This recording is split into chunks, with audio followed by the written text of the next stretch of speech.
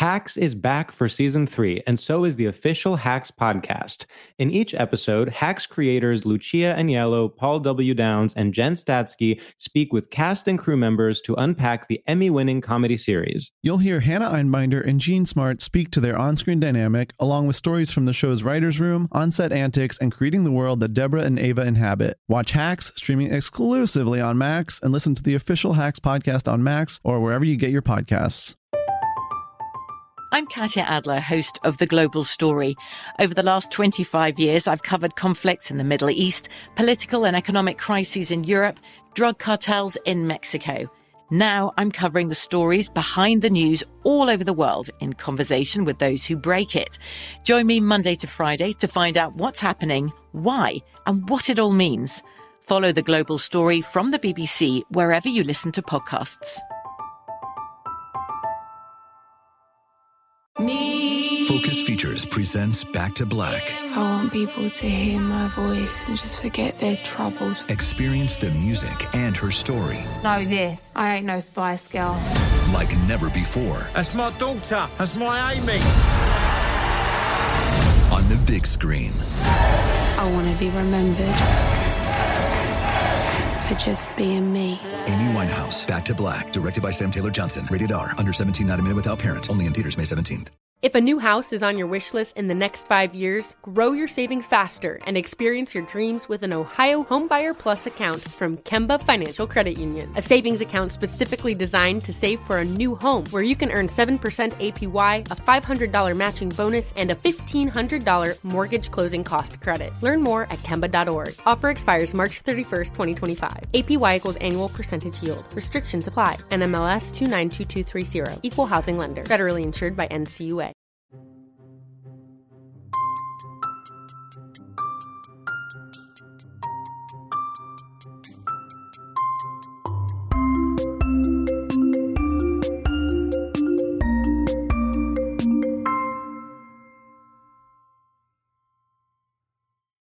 Yeah, okay, podcast starts now. What's up, everybody? You're listening to Stradio Lab, the greatest podcast in the world about straight culture by two gay guys. Oh, I didn't realize we were qualifying it. Okay.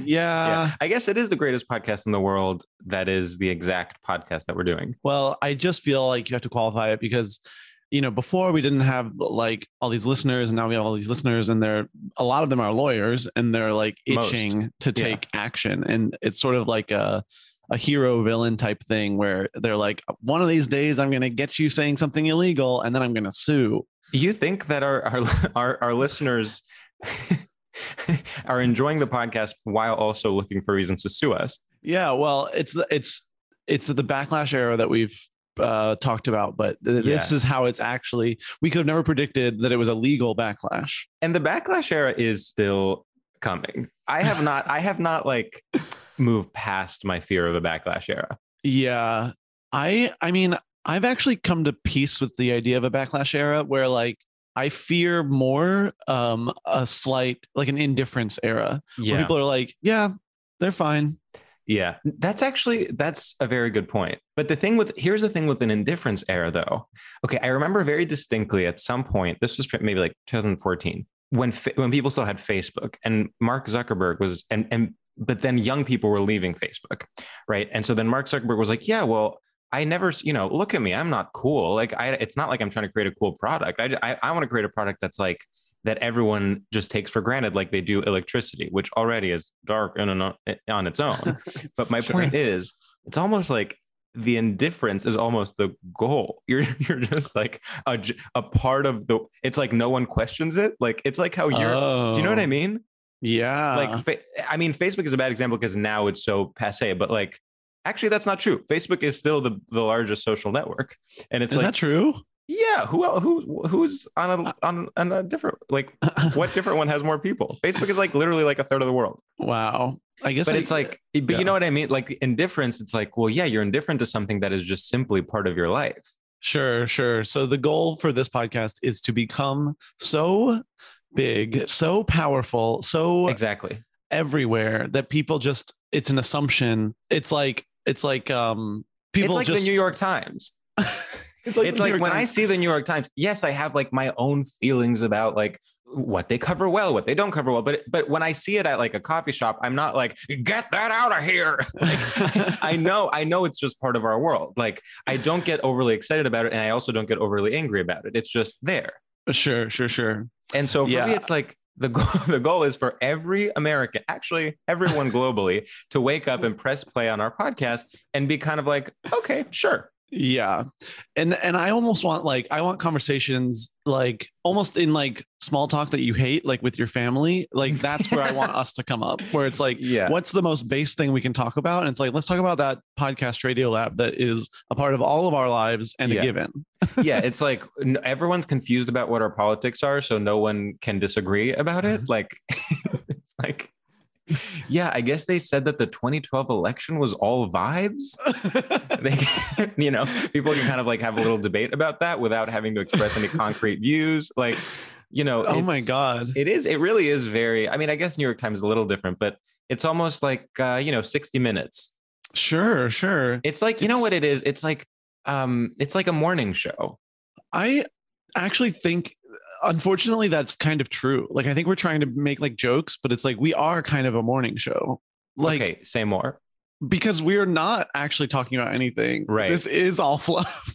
Yeah. Like we are. I guess the only reason it's not a morning show is because sometimes we, get in fights with our guests or something. Yeah, but then much like but that happens with morning shows too. I mean, remember when Gayle King interviewed that girl who had the daddy cap? Oh, classic, famous. Yes. One of my favorite feuds. Yeah. But that's kind of more of a performance. And then it cuts to Gayle and she's like, well, I wish that girl the best. Yeah. Well, I guess we are a morning show. Have your parents listened more to this podcast? They've listened a few times. Yeah. They think they love it. Yeah. Well, I've told my parents they're not allowed to. Yeah, the thing is, like, my parents wouldn't listen if I said, because I have said they're not allowed to, but like, it's not gonna really make a dent. Misha's mom really wanted to listen because of being written up in NPR, and then she did for I think 1 minute. Yeah, it's not. It was like, no, this does not work for me. But sort of in that mom way where she's like, yeah, I think I get what you're doing. So, but maybe this is kind of proof positive that we are in fact not a morning show, and we will never be the New York Times if Misha's mom, who I assume is a very sweet kind of lady from, probably is the type of person to watch a morning show, I would imagine, knowing nothing about her. Yet she listened to 30 seconds of our podcast and immediately went to register as a libertarian. Yeah, no, she called me after listening and said, listen to me, you little bitch. You will never be the New York Times. Lady Gaga, you will never be famous. Stephanie Germanotta will never be famous. That's right. Of course, yeah. But yeah, she's super sweet. Other than that time she called me and called me a bitch and said I would never be the New York Times. We can be on the way. We don't have to be a morning show now, but I do think that's a good goal to set. Like, we'll start becoming less and less opinionated, more and more bland, until maybe 3 years from now, your grandparents can listen to us. That would be huge. What do you think? What do you mean? What do I think? Oh, I thought you were about to say something. Well, see, I wish I was about to say something. I think I was trying to make the face that I was about to say something so that something would come up. Oh, wow. Wait, let's pause on that for a second. You were making the face of someone about to say something so that something would come up. Yeah, it's like how when you want to fake cry for acting or whatever, you like have to breathe a certain way. Oh, to interesting. Like, yeah. I was thinking more like crying. When you're like sad and you want to feel happy, you force yourself to smile and hope that it will like then work its way back into your body. Or like sometimes if you're doing yoga, the teacher will be like, smile. Yeah, I do think that is maybe more of what I was trying to do. Also, when the yoga teachers like relax your jaw and you actually are like, wait, I needed to hear that. I know. It's one of the most depressing things is that like all that yoga and meditation, all that stuff is like a game changer. Yeah, but who has the time? No one, not me. Going to a yoga class can take upwards of 3 hours because you have to travel there. You have to do the yoga that Sometimes it's like an hour and a half. And then you're saying this is someone who literally goes and swims in a pool. To me, that would take upwards of 7 hours. The swimming, because the way that the Y works, you can only book it for a half hour. So you book it? You have to reserve it because Can I say something? I'm sorry. What? This like American disease of everything being on a calendar. Like everyone needs to chill out. When I like no, the idea, if I were to explain to my not to pull this card to my family in Greece that people are out there booking half-hour slots on a pool, they would be like, that is fascism. Wow, the European jumped out. I mean, I just can't believe that. It's also a New York thing too. It's also a COVID thing. It's also you're right. They're trying to like limit how many people are in there at a certain time. I mean, not to be a fascist, but I kind of love it. I love booking the slot. You've always had fascist tendencies. Because then you can you're committed in a way. Yeah. No, that's fair. That's fair. I understand. I guess it is the only way to make yourself do something is to pay money to book a slot. Yeah. Because if it's like, I'll go in the morning, then I'll probably not actually go until 10:30 a.m. Right. But if it's like, I booked the 9 a.m. slot, I have to get up early and go. Yeah. Then I'm there. Here's a question. Should we bring in our guest? I think we absolutely should. I completely agree. Well, without further ado, I'm trying to think of some sort of joke. Well, it's funny because we've already established the fact that we never say our guest credits when we bring them on because that would be capitalist. So then it leaves us no choice but to kind of pause and be really awkward and then just be like, well, I guess welcome Alex English. Yeah. Alex, so what's going on? Welcome Alex English. Yeah. Hey friends. Alex, we need to address something off the bat. Okay. And that is that when we got on this Zoom, you said, can you guys hear my foot massager? Yeah, actually, I'm still dealing with the fact that y'all said yes. We in fact said yes, which was also basically saying turn it off. Yeah. Well, that is an awkward, right? It's like, what if you were like, oh, okay, just checking, and then you kept it on? Yeah, I just kept it on. I just wanted to know that I wanted y'all to hear that I have one. I wanted y'all to know. Yeah. He really is in the big leagues. It's funny because there's a story behind this foot massager in that I went to LA in February and Jordan Temple, my good friend, I went to his house for dinner and he had one of these and I did not have one at the time in my home. And so he was like, yes, please have a drink. I'll pour you a drink, put your feet in my foot massager and have a great evening. And as soon as I turned it on, I pulled up Amazon and was ordering the foot massager to be sent to my house by the time I got back home. Oh my God. And so that I was literally, I mean, we have to plug this foot massager now. I know. This is, I like Google search. Yeah. I like I like kind of like the concept of like, oh, he has foot massager money.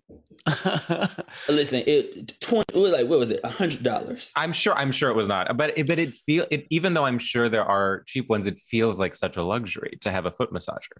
Is this a foot massager that just massages, or is there kind of a water-based element as well where you can like soak your feet? It's just a machine. You put your 2 feet and the machine just kind of sponges your feet. God, I'm already relaxed because I'm imagining kind of being in a sharper image and trying out a kind of massage chair. And see, I think, George, that's why it reads as wealthy to you, because I get the same thing. That's like when I was a child and you'd go into Sharper Image and you'd be like, this is the future. Yeah. And you actually, Alex, went out and made that the present. And I think we have these blocks in our minds. Like, we don't deserve that yet. 100%. We're not there yet.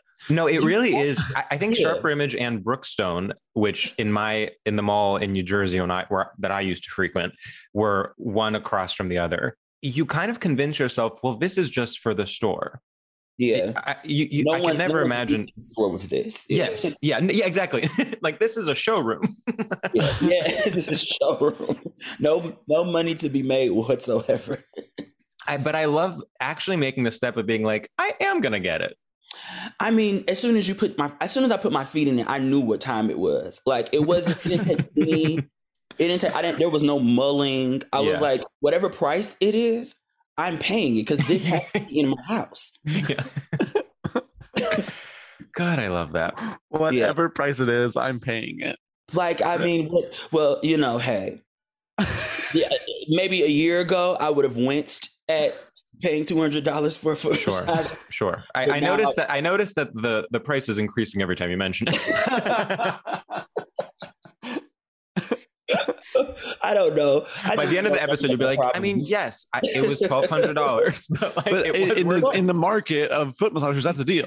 Well, I should say, let me also just say, if I may I say, please, may I say that we are on Zoom and I can see where we all live, and our apartments are wonderful.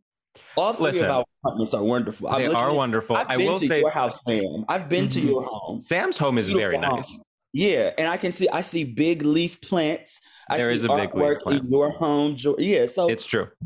It's true. I do have one leaf plant. Even one of your homes and saw a foot massager, I wouldn't be surprised. That's fair. You're absolutely right. You're absolutely right. Yeah, you're right.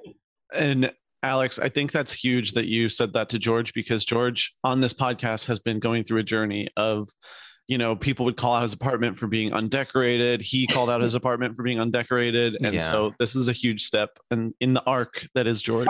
Was that painting a jump for you? Interestingly enough, I'll tell you what the jump was. So what you're seeing is a poster that truly was $20, but the jump was getting things framed and being like, I am much like you spent, you know, anywhere from $100 to $5,000 on your foot massager.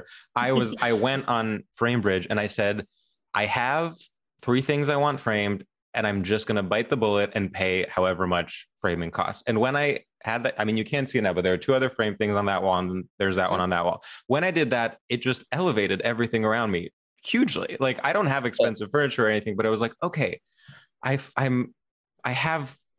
feels like a real apartment. Yeah, it livens it up a little bit. Yeah. Are you both? Do you fancy yourselves decorators of any kind? Truly, no. Yeah. In fact, I would say the walls be bare. Yeah. No, I crave so much to be in a well-decorated space, and I do think maybe this is slightly narcissistic, but I do think when I enter someone else's apartment, I have enough taste to decide whether I think it's good or bad. But when it comes to actually purchasing things, my critical faculties just go out the window. Like, I can't enter a furniture store and imagine what something would look like, or how I would combine like a couch with a coffee table. I don't know. It's one of my gravest flaws. Truly. And I like, now that this is the first apartment I've ever lived in where it's like, oh, I have to buy things. Yeah. Like it's not a sublet. This is my place. So I bought this couch, truly unsure if it would fit. I was wow. Yeah. Maybe we're gonna take a gamble, and it fits. Now, could I have sized it up a little differently? Sure. You know, but what am I gonna do? Send it back? I don't think. Are we sending things back? That is the biggest question. Do we send back? I think it depends on the level of corporateness of the place where you get it from. If it's from Amazon, I'm truly like, yeah, send it back. Actually, just refund me and I'm going to keep it. Like, yeah. And then if it's like the vintage store down the street, then I'm like, I have to live with this for the rest of my life. Sure. May I be transparent? Please. May I think the title. I'm not a producer, but it's May I. The theme for me this episode is May, because I'm going to be asking for a lot of permission. Bought a headboard 6 or 7 months ago. Ask me where it is. Oh yeah, I know exactly what this is. Still in the box. Yep. Behind my door. Yep. Because I was given a new bed. Yeah. Someone was like, I have this bed. I'm moving. Something happened. Do you want this bed? And I was like, yeah, never been used. Just here. This is a new bed, new mattress. Mm-hmm. So those are the kind of friends I have. Just friends keeping beds. That's nice. But I bought a headboard prior to receiving the bed, and now I'm just stuck with this loose headboard. Oh, so the bed already has a headboard that you now. Oh, I see. I thought you were saying that you have been kind of procrastinating installing it, but no, in fact, you guys, no longer I'm actually using this podcast to sell this headboard. If anyone needs a headboard, you guys, please reach out to Alex. If anybody in Brooklyn needs a headboard, I have a headboard. Wow. I mean, but I don't send things back. Yeah, sending things back. Clothes. Like when I order something like a pair of pants and I'm like, oh, I'm not satisfied with this, I don't feel like sending it. I know. I mean, they do make it very hard to send things back. Like I actually phone back to T-Mobile and I was like, this sucks. Yeah. Also I don't know, in New York, you have to like the lines to the like FedEx place are insane. And like, you gotta like go to a place. You gotta like go to a place. I don't want to. Hours are weird. Do you know what I always whenever I have to do an errand like that, I always then become like somehow an economist. And I'm like, well, time is money. And in fact, it would cost approximately $70 for me to actually print out the return label and then walk over to FedEx and then wait in line. So basically I'm saving money by not returning it. Yeah, exactly. And then I'm just like, well, you know, when it comes to clothes, I'm like, oh, I'll just give this to someone. I'll just like, what am I gonna do? I don't feel like putting it in a bag. Yeah. I don't want to go to the post office. I don't want to have to talk to a person at a kiosk and explain. and then, oh, you put the wrong label on here. Oh, it's not in the right box. Bitch, I just want to throw this shit in a bin and keep it moving. No.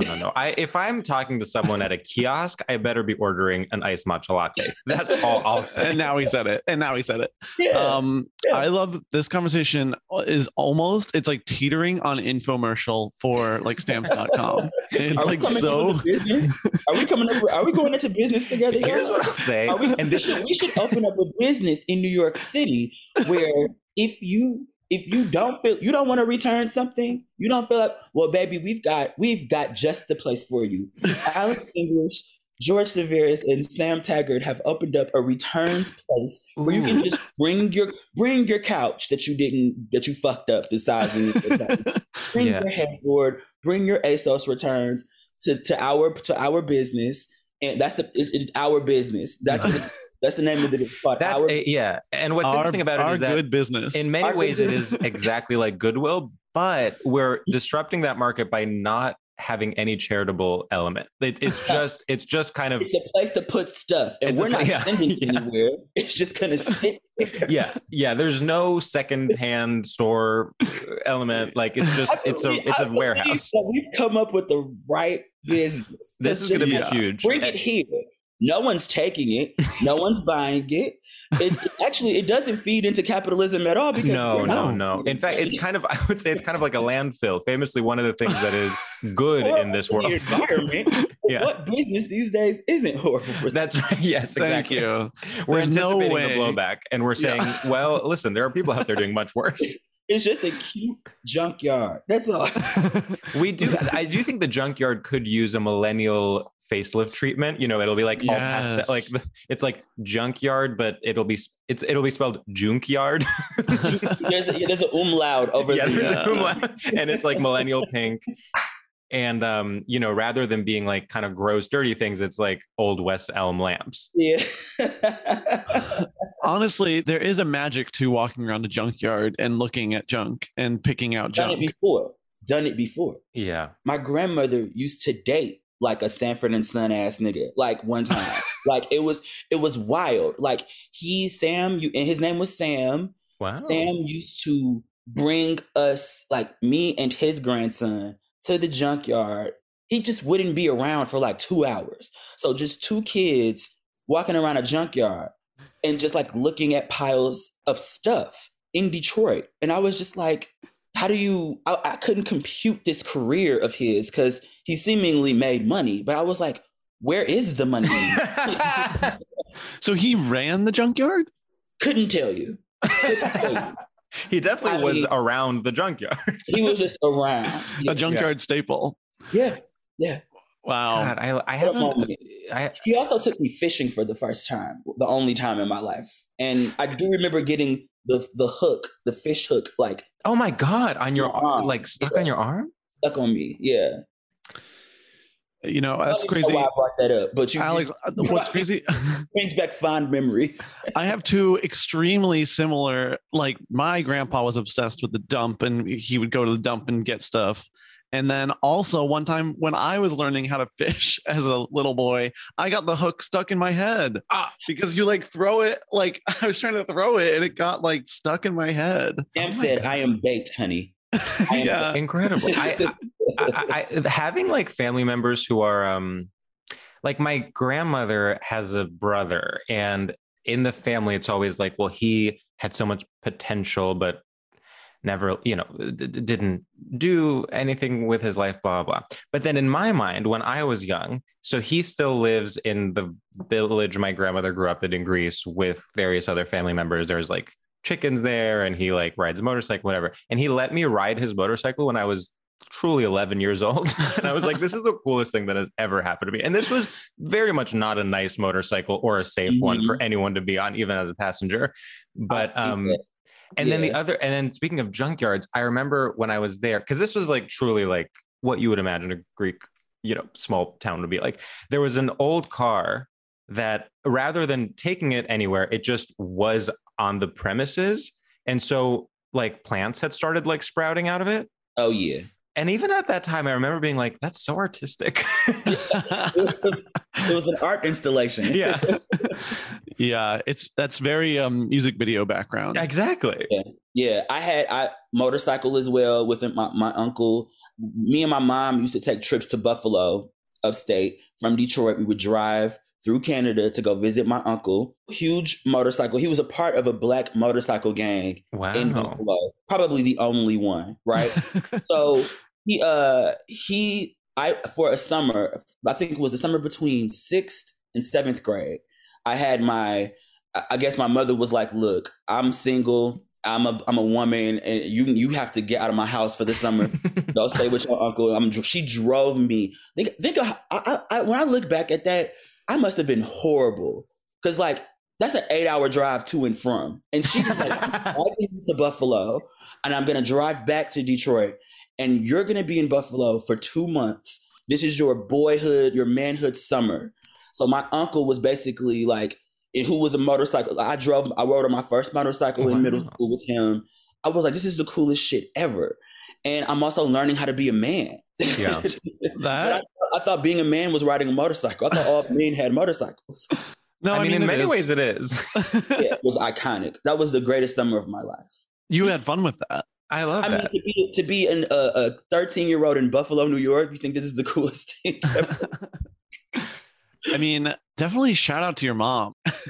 I love being like, no, this summer's all about me. I mean, my parents did that. I mean, not that they did, it's not, but I just feel like family was always like, everyone's kids are everyone's kids. Like it was never like, there would be like a revolving door of like aunts and uncles coming over, me going to my grandparents, not knowing when I'd be leaving. Like, yeah, all the time. Like you would just get dropped off. Yeah. And then like because my mom was a big partier. Like, when she was in her 20s, when she was in her 30s, she would go out with her girlfriends because she wanted a man. She wanted to get married. She was trying to find her man. So I remember being on Fridays. Fridays, it was Granny's house.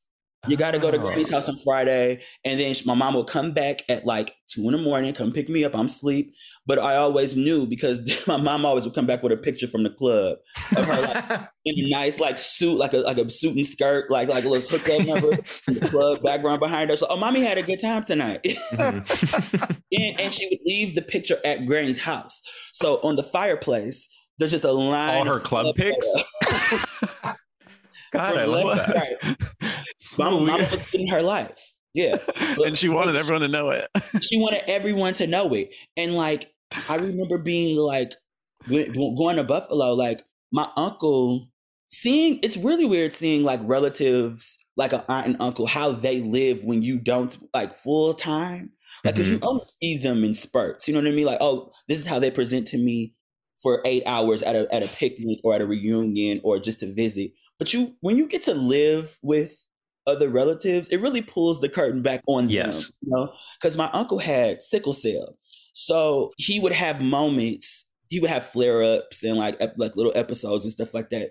So learning how my uncle lived his life and navigated through that he was such an elusive figure to me, because when I got to his place, I learned, Uncle Derek has 2 girlfriends. He has 2 girlfriends, and these girlfriends are very utility to the way his life is based on the day. So when he was living well and vibrant and breathing and happy, that was when Kelly was around. Kelly was the cute, hot girl, short, long hair, pretty, go to the motorcycle club with him, social, all the friends fucked with her. Like, it was Kelly's time. Mm-hmm. But when he got sick, here comes Valencia. And now we said it. Valencia is the caretaker. And I don't have to tell you what the looks, like how they this is this is fascinating. Within each one of us, there is a Kelly and a Valencia. There, Kelly and Valencia. Valencia was taking care of business. I would imagine Kelly just wasn't. I think at some point my uncle understood his relationship with her was like, this is for show. Mm-hmm. This is wow. Valencia just came, brought her kids, like got the bed together, fixed the meals. Valencia, I was like, wow, this is fascinating how my uncle lives. Did they know about each other? Yes. Oh, progressive. Yes. Wow. I would say kind of a polyamorous icon, your uncle. Wow. So I just thought, oh, this is how people live. Like, with like multiple partners. Well, but that's like you kind of realize as you get older that what you consider to be the default state of things, like one husband, one wife, and kids, is so rare. Is simply, if you add it all up, probably the minority. If you include like divorce and single parents and gay people, like it's simply. That's why I thought single parenthood worked too. I was like, oh, this can happen. It's me and my mom. But then she got married, and I was like, well, what the fuck is this about? We were doing good, girl. Yeah. That's the thing. Like being raised in a single parent home, people love to make it seem like it's so bad, but like I had a blast. Like just me and mom. Mom was my good girlfriend. You know, I was like, okay. Well, I would imagine, I mean, the fewer people there are, the fewer opportunities for disagreements and drama there are. Like when I think about my family's 5 people, at any given point, someone's in a fight, just statistically. Like we one time took one family trip where we still talk about it to this day. No one got into a fight. And we were like, wasn't that incredible? Like it's truly one trip in like 30 years of being a family. It's just like single parenthood is just like your kid is your roommate. You know what I mean? And so eventually, it's just me. I'm an only child. So me and my mom are bickering like sisters. You know what I mean? Like it's just like, girl, go to your room. But don't tell me, like, you know, just kind of back and forth. Wow. And honestly, I believe that being this is gonna sound horrible, but truly, I think like living with a woman by myself for about 15 years. I know where this was going.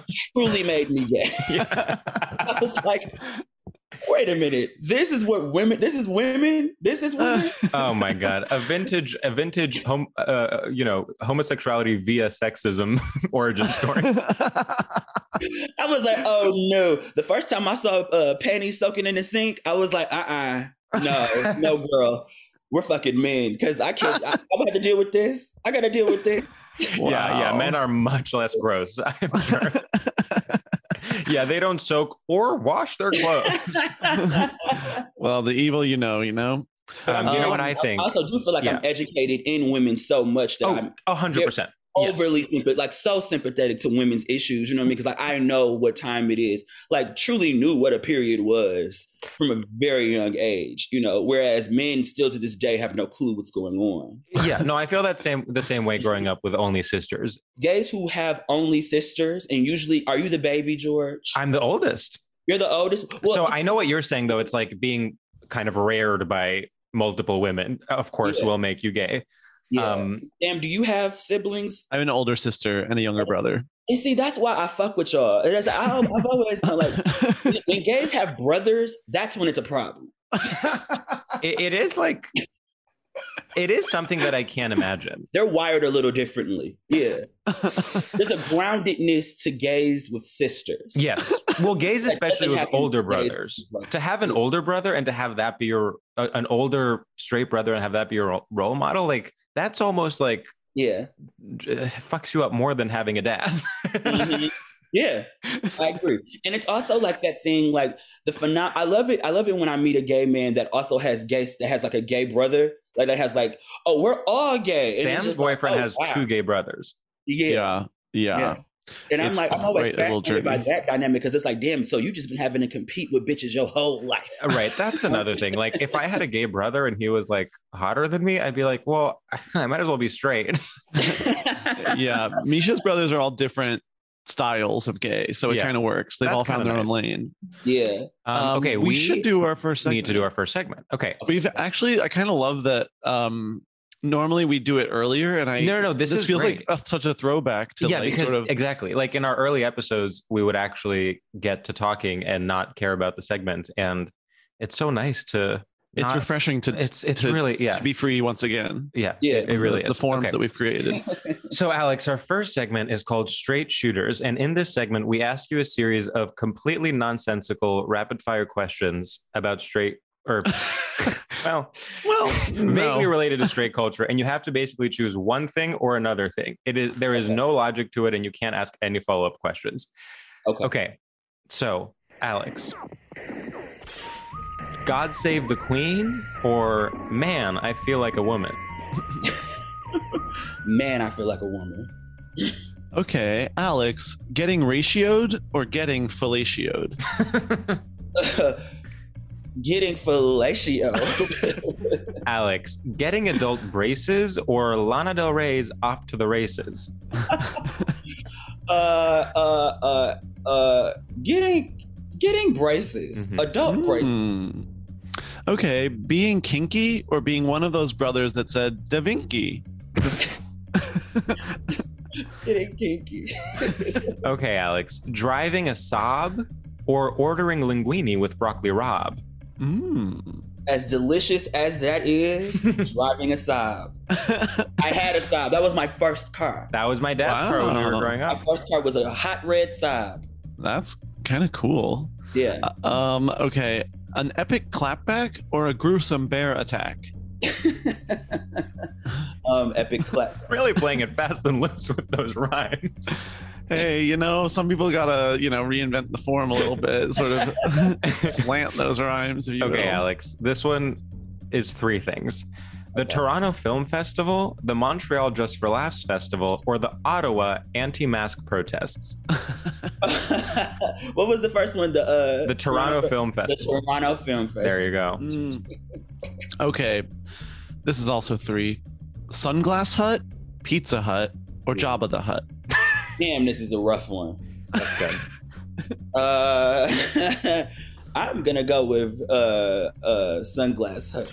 Love it. Even though I tried to work there in high school and they told me no, but yeah. That's like a classic place you work in high school. High school, yeah. I wanted to be there, told me no. Those high school jobs, when they reject you, it's really like such a burned into your memory thing. Like, y'all didn't desperately when I was on my come up, but now look at me. Yeah, like I wanted to work at Target, and it's like I didn't get a job at Target. And it's like, well, now I'm not going to. And you could have had me, and now you're never going to have me, Target. I worked at Kroger for 2 years. I was so I wanted to be a bag boy, but this is how they told me I was gay. I was like, no, we want you to be a cashier. Oh. You can't, bagging groceries was for the straight boys. You guys are such like I always wanted to be like an ice cream scooper. Like I feel like Target and like those are such kind of corporate dreams. I knew I wanted to do something artistic. Yeah. No, they told me your personality, you have to take money. You have to take money. Yeah. You have to talk to the customers. Bagging groceries is for the boys that play football. Right. You know what I mean? Like my community had very different ways of telling me, no, you're not like the straight boys. Well, there is something about how people perceive gayness where they're like, they basically just mistake it for like intelligence. So they're like, oh, you must be what? Good with spreadsheets? Like collecting money is what we think you should be. I think I did crave the like cruelty of like corporate America as a high schooler. To want to work at Target to me, like I really remember ice cream scooper was like the number one thing. It was the heyday of Cold Stone. Oh, and you wanted to sing. It's so you wanted to let that little voice out. You wanted to make that voice shine. But it was not. It was more the like seeing how they would like mix in all the toppings or whatever. I was like, wow, this is like it's art, it's cooking, it's craftsmanship. It's a performance. You wanted the performance of it. I mean, truly, Cold Stone is truly, at one point, was truly like the Benihana. Yes, Benihana of ice cream, where I'm using both hands. I'm practically feeding it to you. Like, yeah. It was also one of the first kind of gimmicks I remember. Like, and Benihana is another one. Like the idea that, oh, this is not like other restaurants, they cook in front of you. And I was really into that. Like when I first, like something that has a twist to it. Yeah. The gimmick for Cold Stone really, really worked. It was like, it felt so new, and it felt so like no one's thought of doing ice cream like this. And it's perfect. Of course, this is how we should do it. Or like when Froyo first came out, and they would have the thing where you do it yourself and then they weigh it. That also, I was like, wow. Oh, I love that. Wait, okay. Cold Stone is the future of ice cream that Dippin' Dots promised. Cold Stone. Oh. Okay. Dippin' Dots never did it for me. I was like, you people are insane. Me either, George. Because I'm like, what is this cold snap happening in my mouth? I just want to eat, bitch. I don't want to deal with, what is this shocking? Yeah. No, first of all, I'm at an amusement park. Okay. Right. I'm at an amusement park. You don't really see Dippin' Dots in the wild like that. Mm-mm. So when you would catch it at like a mall, you'd be like, bitch, what are you doing here? You're only at Six Flags. You're not supposed to be here. A Dippin' Dots in the wild outside of where it usually is contained, unnecessary. Yeah. 100%. And I'll just say this about gimmicks. Like everyone now, everyone we know thinks they're so sophisticated going to restaurants, and someone comes to the table and they're like, so let me tell you how this works. The concept of let me tell you how this works comes from Cold Stone, and it comes from Benihana. Like, know your history and know that the fact that you think you're doing something sophisticated, you are doing Cold Stone and Benihana. You need to respect your history and your restaurant elders. Pay homage. Literally. Okay. Pay homage. Don't think you're better because the way it works is you get 2 small plates and 3 medium plates. It's like, honey, you think you're doing Nicki, but you think you're doing Cardi, but you're actually doing Little Kim. Exactly. Yes. Okay. Wow. We need to introduce our topic. Yes.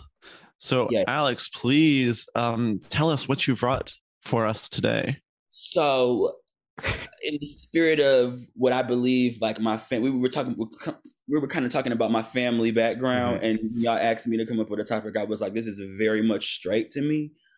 Ironing. So, the act of ironing. Ironing. How? And George, when you mentioned this before we started recording, said, this is an interesting one because some people might perceive that as gay. But I do actually agree with Alex. And I actually agree too. Yeah, like there's this is, I feel like, a punchline that was probably in like some episode of like a sitcom in like 99. It's like it's like, he's so gay he irons his jeans like that. I feel like that was like a thing people used to say. Yeah. But tell us why ironing is straight. Well, just growing up, my family, which consists of many straight people, to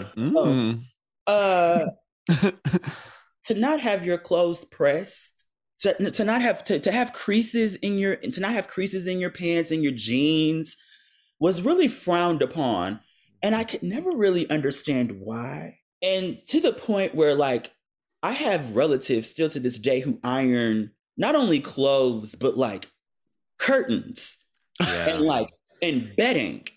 I was like, why do I need to iron my sheets? But I have family members to this day that still do that, and like. May I be transparent? Please. May I? Okay. Right now in my home, and I'm looking at both of them, there are 2 irons in my house. Wow. Really? I brought. Oh, and there's one. And not only the reason why there are 2. Hold on. And I know the viewers, the listeners won't be able to see this, but I'm not bullshitting. Okay, and so one of them. Iron. One of them is pink, and what color is the other one? They're both. Oh, they're both pink. They're both the same. Both purchased from the same Family Dollar. Incredible. Well, and you can see the difference. Mm-hmm. Yeah, one's been used. Made a couple of mistakes with this one. Right. Made a couple of choices. You have 2 irons. Do you carry this? Do you still like uphold this tradition? The body remembers. Well, so yeah, it's trauma. I mean, it's obviously attached to trauma. You know, my family has scarred me into believing that I should actually. So one of them is broken. One of them stopped working. So that is why, and I just didn't throw away the other. Mm-hmm. So I feel like, yes, it is the pressure to present in a way. Ironing has always been like, look your best. Yeah. Show up for the world regardless of how you feel. And it's a very straight thing, because I feel like in queer culture, especially in New York City, everywhere I go, no one gives a shit about ironing. Clothes are wrinkled. And in fact, I would dare say that it's considered cute. Yeah. Yeah. It's a term to. Well, it's an honesty. People feel that they're being honest. I think they're being transparent. They're saying they're being transparent. Yeah. I think what it is in the straight world, there is one very clearly defined way of, quote, looking nice. Like, if you're going to look nice, that means that you are going to have creases. Whereas if you liberate yourself from that, you can, in fact, find a variety of ways to look nice. There's like nice and you look trendy. There's nice and you look like fashion forward. There's nice and you look, you know, it doesn't matter what clothes you wear, but you're, you know, have a cool haircut. Dare I say, rolled out of bed is the new look. I rolled out of bed, and this is how I'm showing you. Like, this is I slept in these clothes. Yeah, but basically, straight life depends on a difference between casual and formal. That's kind of like what props up the entire. It's like that's what religion is. That's what business is. It's like you have to divide your life into casual and formal. That's the ultimate binary. Irons their underwear. Have we heard of such? I'm like, once we get into that territory, then it's like, okay, we got to have like a psychological conversation, because I know. Did you say ironing underwear? Underwear. I've met people who've told me, yes, I iron my underwear. My mom, so my mom irons, I would say, compulsively, and no offense to her if she's listening, but and it's not like. It's not kind of like, oh God, the long-suffering wife has to iron. I think it's like she needs the activity. She's doing it constantly. And I do think when she puts like either mine or my dad, like when she puts like boxers away, like when I used to wear boxers, I do think they were ironed. Yeah. I think it comes with age. I think it comes with age too, because more recently, and maybe you two can relate. I mean, I feel like now, more than ever, especially since I broke this last iron, I'm paying attention to the settings on the iron. Polyester, silk, cotton. I was not doing that before.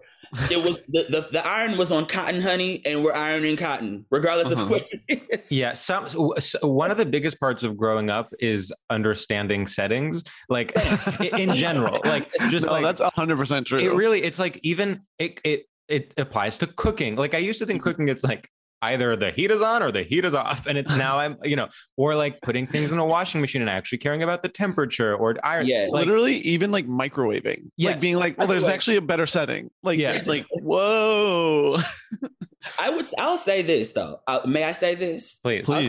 May I say this? You're allowed. I have, as you can see from the view, the microwave. That microwave doesn't get used, honey. I'm a stove bitch. I'm a stove and oven. What is that like? It really is. It's such a type. Like there are people that refuse to microwave. Misha's one of them too. Better, and it's just better. Get you some pizza from the day before. Yeah. Put it in that. Pop it in there, because there is a taste difference. Of course. I mean, pizza is one of the things where even I have had to accept, like, you can't microwave pizza. You need to put it in the oven. Oh, but the microwave texture it creates, it's it's its own thing. It's a fully different beast. I think you can have a restaurant that's all microwave. Apartment just seeing an empty, like a gaping area where he just fuck this stove shit. Yeah. Microwave only. I think you can microwave just about anything. And yeah, it might not taste like it's supposed to, but sometimes you need to free your mind from what things are supposed to taste like. A microwave will destroy any textural differences. So the best use of it is like, okay, you can microwave a soup, you can microwave I don't know, like a stew, whatever, but you can't microwave, a sandwich. And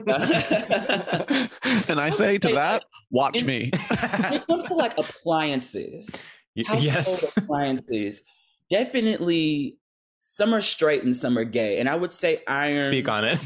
iron is straight. Between stove, oven, and microwave, I would say yes. I think if we took a poll, microwaving definitely straight. 100%. And putting things in the oven shows patience, which is what gay people famously have. Oven is the gayest. We famously have patience. Yes. Yeah. It's patience, and it's also creating a home. You are there. You are. You're opening the door and you're kind of making everything nice, and then saying good luck in there, and then turning the heat on. Well, it's chosen family. It's chosen. Chosen family is perfect. I think stovetop actually could go either way, because it depends on what form of pan or pot you're using on a stovetop. Yeah. And I think microwaving, I would say, when I think of microwaving, I think of like TV dinners, and straight, which I apply to straight men only. Like, suddenly we're in Mad Men. Because it's literally in the name, Hungry Man Dinner. And we know that famously, may I say, hungry men only straight. Gay men famously never. Yeah, gay men. No, it's a sin to be hungry. We don't. Never hungry. Well, there's also the microwave. No offense to my co-host Sam, the microwave is very efficiency over aesthetics. Like, you don't care what gets destroyed in the way. You're gonna have a hot meal. Damn it. Never seen a cute microwave. No. Never seen a cute microwave. No. Well, I would even say my microwave, not cute. And then it looks lovely. Yeah, in the context of microwaves, it actually looks very nice, but it's still a microwave. It's suspended. I'm like, what, bitch? Actually, I talked to my like, bitch, you think you cute, really? Think you cute. It does add something, yeah. In my cabinet, I could use bitch. You don't think I needed more cabinet space? Right. Well, for anyone who can't see, Alex's microwave is one of those that's suspended where the upper cabinets are, which I do think is very it's very like bachelor pad. If I'm anything, and I know, and speaking of appliances, I also have what the society loves right now, which is the what's it called, the air fryer. Air fryer. Yeah, I was losing the words. Yeah, everyone loves that. How do we feel about the air fryer? Can I say something? I've never actually looked into what it is. I know everyone uses it for a variety of reasons. My mom got this for me. She bought it for me because I was like, they bought it and she swore on it. And so she sent me one. It's big as hell, first of all. And so I'm, it's kind of embarrassingly big. So here's what I'll say about things like that. It's like you start with an Instant Pot, then you get an air fryer, then you get like a large toaster oven. It's like, well, maybe just like, it's like, why are we reinventing the wheel here? Like, everyone needs to just learn how to use an oven and a stove. Yeah, I feel like all these things like really work great if you have like space, and most apartments we are going to be in do not. Yeah, certainly. And I mean, can we just go back to the days where we were making grilled cheese sandwiches with irons? You know what I mean? Can we go back to that? and now you brought it all back. Now we brought it all back. Okay, Alex, just to return to ironing for a second, I do want to know, as someone who clearly has a connection to ironing, at this stage in your life, what do you iron and what do you not? So I do iron. I will iron a pant. Okay. I'll iron a shirt. I feel like I'm more inclined to iron a shirt than a pant. That's fair. Yeah. That makes sense to me. Because to me, pants have a higher likelihood of just becoming wrinkled anyway. Mm-hmm. You're sitting, you're standing, you're moving, you're bumping into people, you're unbuckling for the restroom, Shirts, you want to keep it as pressed as possible, because at some point it will, by the end of the night, if it's wrinkled, no one's upset about that. No one's looking at you, no one's pointing, no one's laughing, because they're like, it's been a day, he's had a day. I do like the idea of someone pointing and laughing at you because your clothes are wrinkled. Truly, growing up, like Detroit is a very flashy and like You have to be dressed to the tens all the time and present yourself. So showing up that way, if you did come out the house wrinkled, people would ask questions. It might be a sign of like, you're going through something, you don't have no home training, who raised you? You know, who raised you is a big question. Like, that's a question in my community that came up a lot.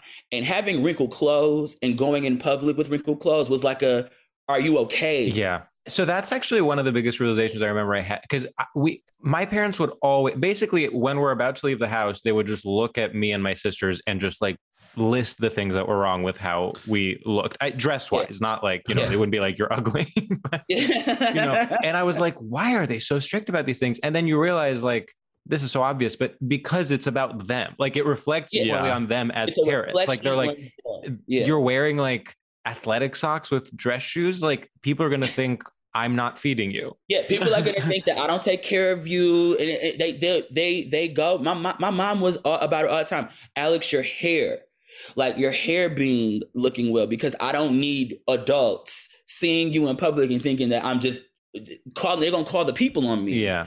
You go outside with your clothes looking a mess and your hair looking a mess, I'm gonna be accused of child neglect. So I'm like, and I still walk around ironing my clothes thinking, I don't want nobody thinking that I come from some terrible shit or I'm going through something. Yeah. Wow. God forbid the dude in the bodega thinks I don't want him being concerned about me. Yeah, I feel like for us also, like for my parents' generation, Greece kind of like became westernized. Like they were like, they felt the need to prove that they were Europeans, kind of like, because when they were young, it was like, you know, more of a Wild West. And then they're like, okay, we're in the European Union, we have the Euro. Like, it's like, well, we have to look the part. You have to look like you're from France. Right. Yeah.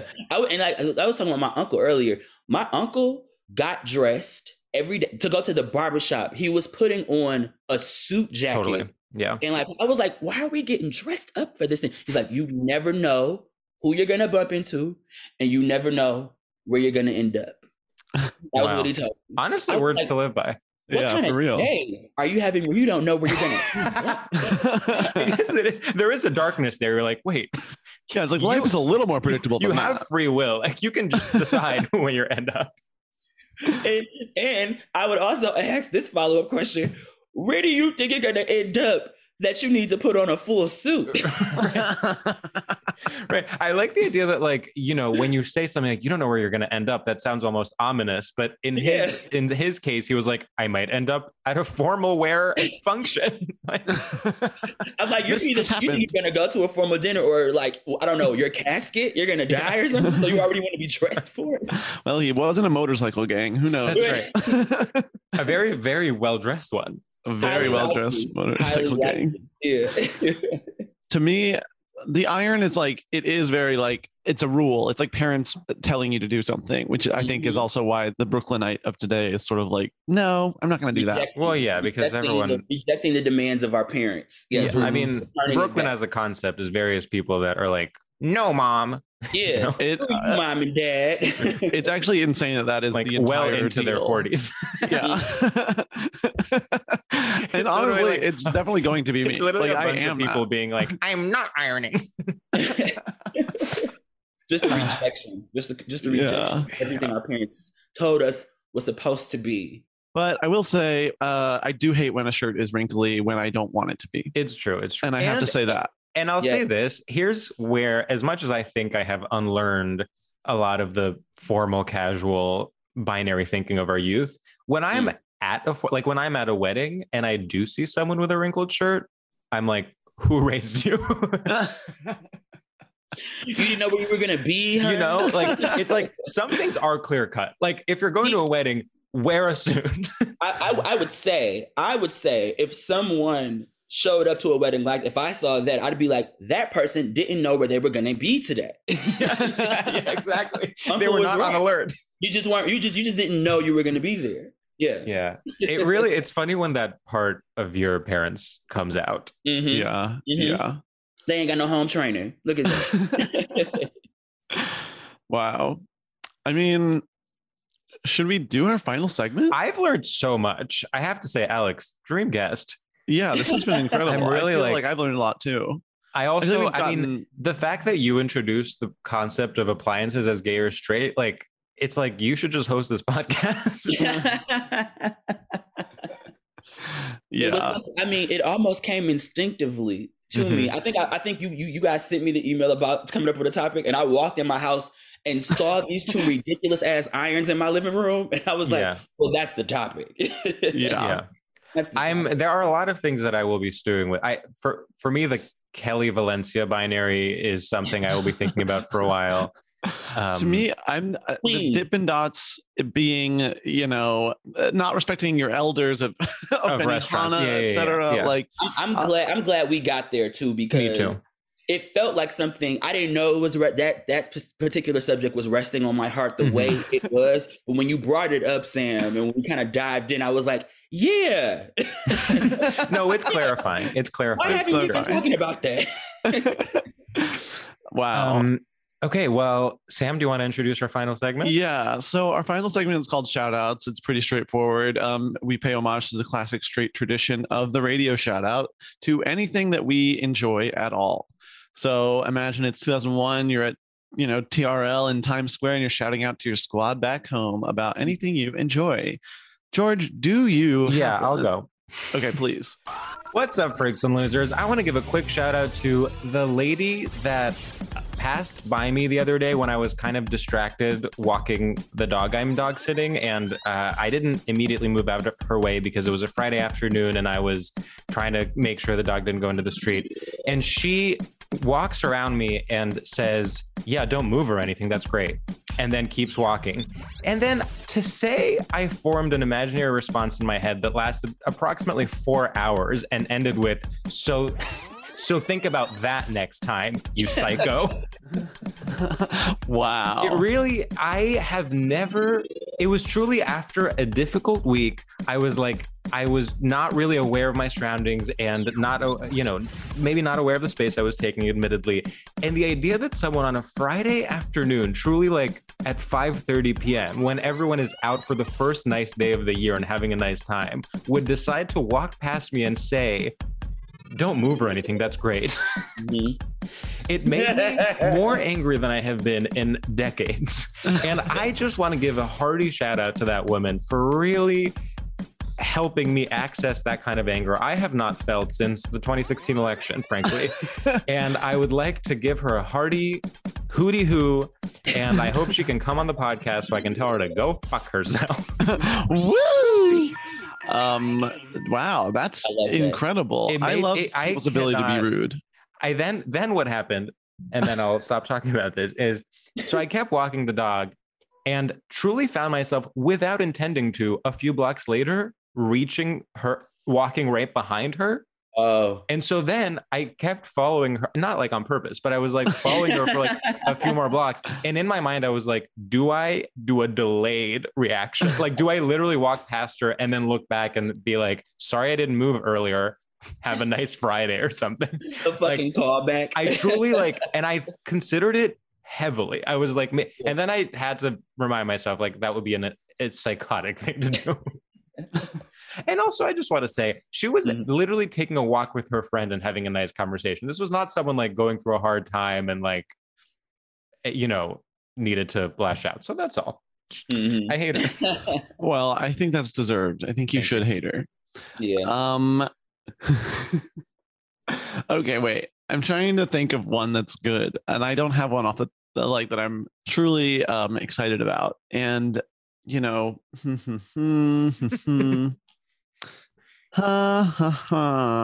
Okay, what's up, freaks, losers, and perverts out there? I would like to give a huge shout out to the concept of just saying yes. yes, that's right. I have been going with the flow. I have been agreeing to things that normally I would be like, I don't really want to do that.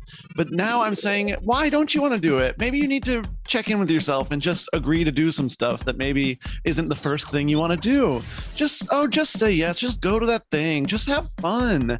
Lighten up. Don't be so in control of your damn schedule. Just say yes to hanging out. Go hang out, have fun, and then come home. It's a beautiful thing to loosen up a bit and say yes to the dress. I love Brooklyn. I love going out, and I love everyone I've ever met. Wow. XOXO, Sam. Shout out to Shonda Rhimes' book, Year of Yes, How to Dance It Out, Stand in the Sun, and Be Your Own Person. Yeah.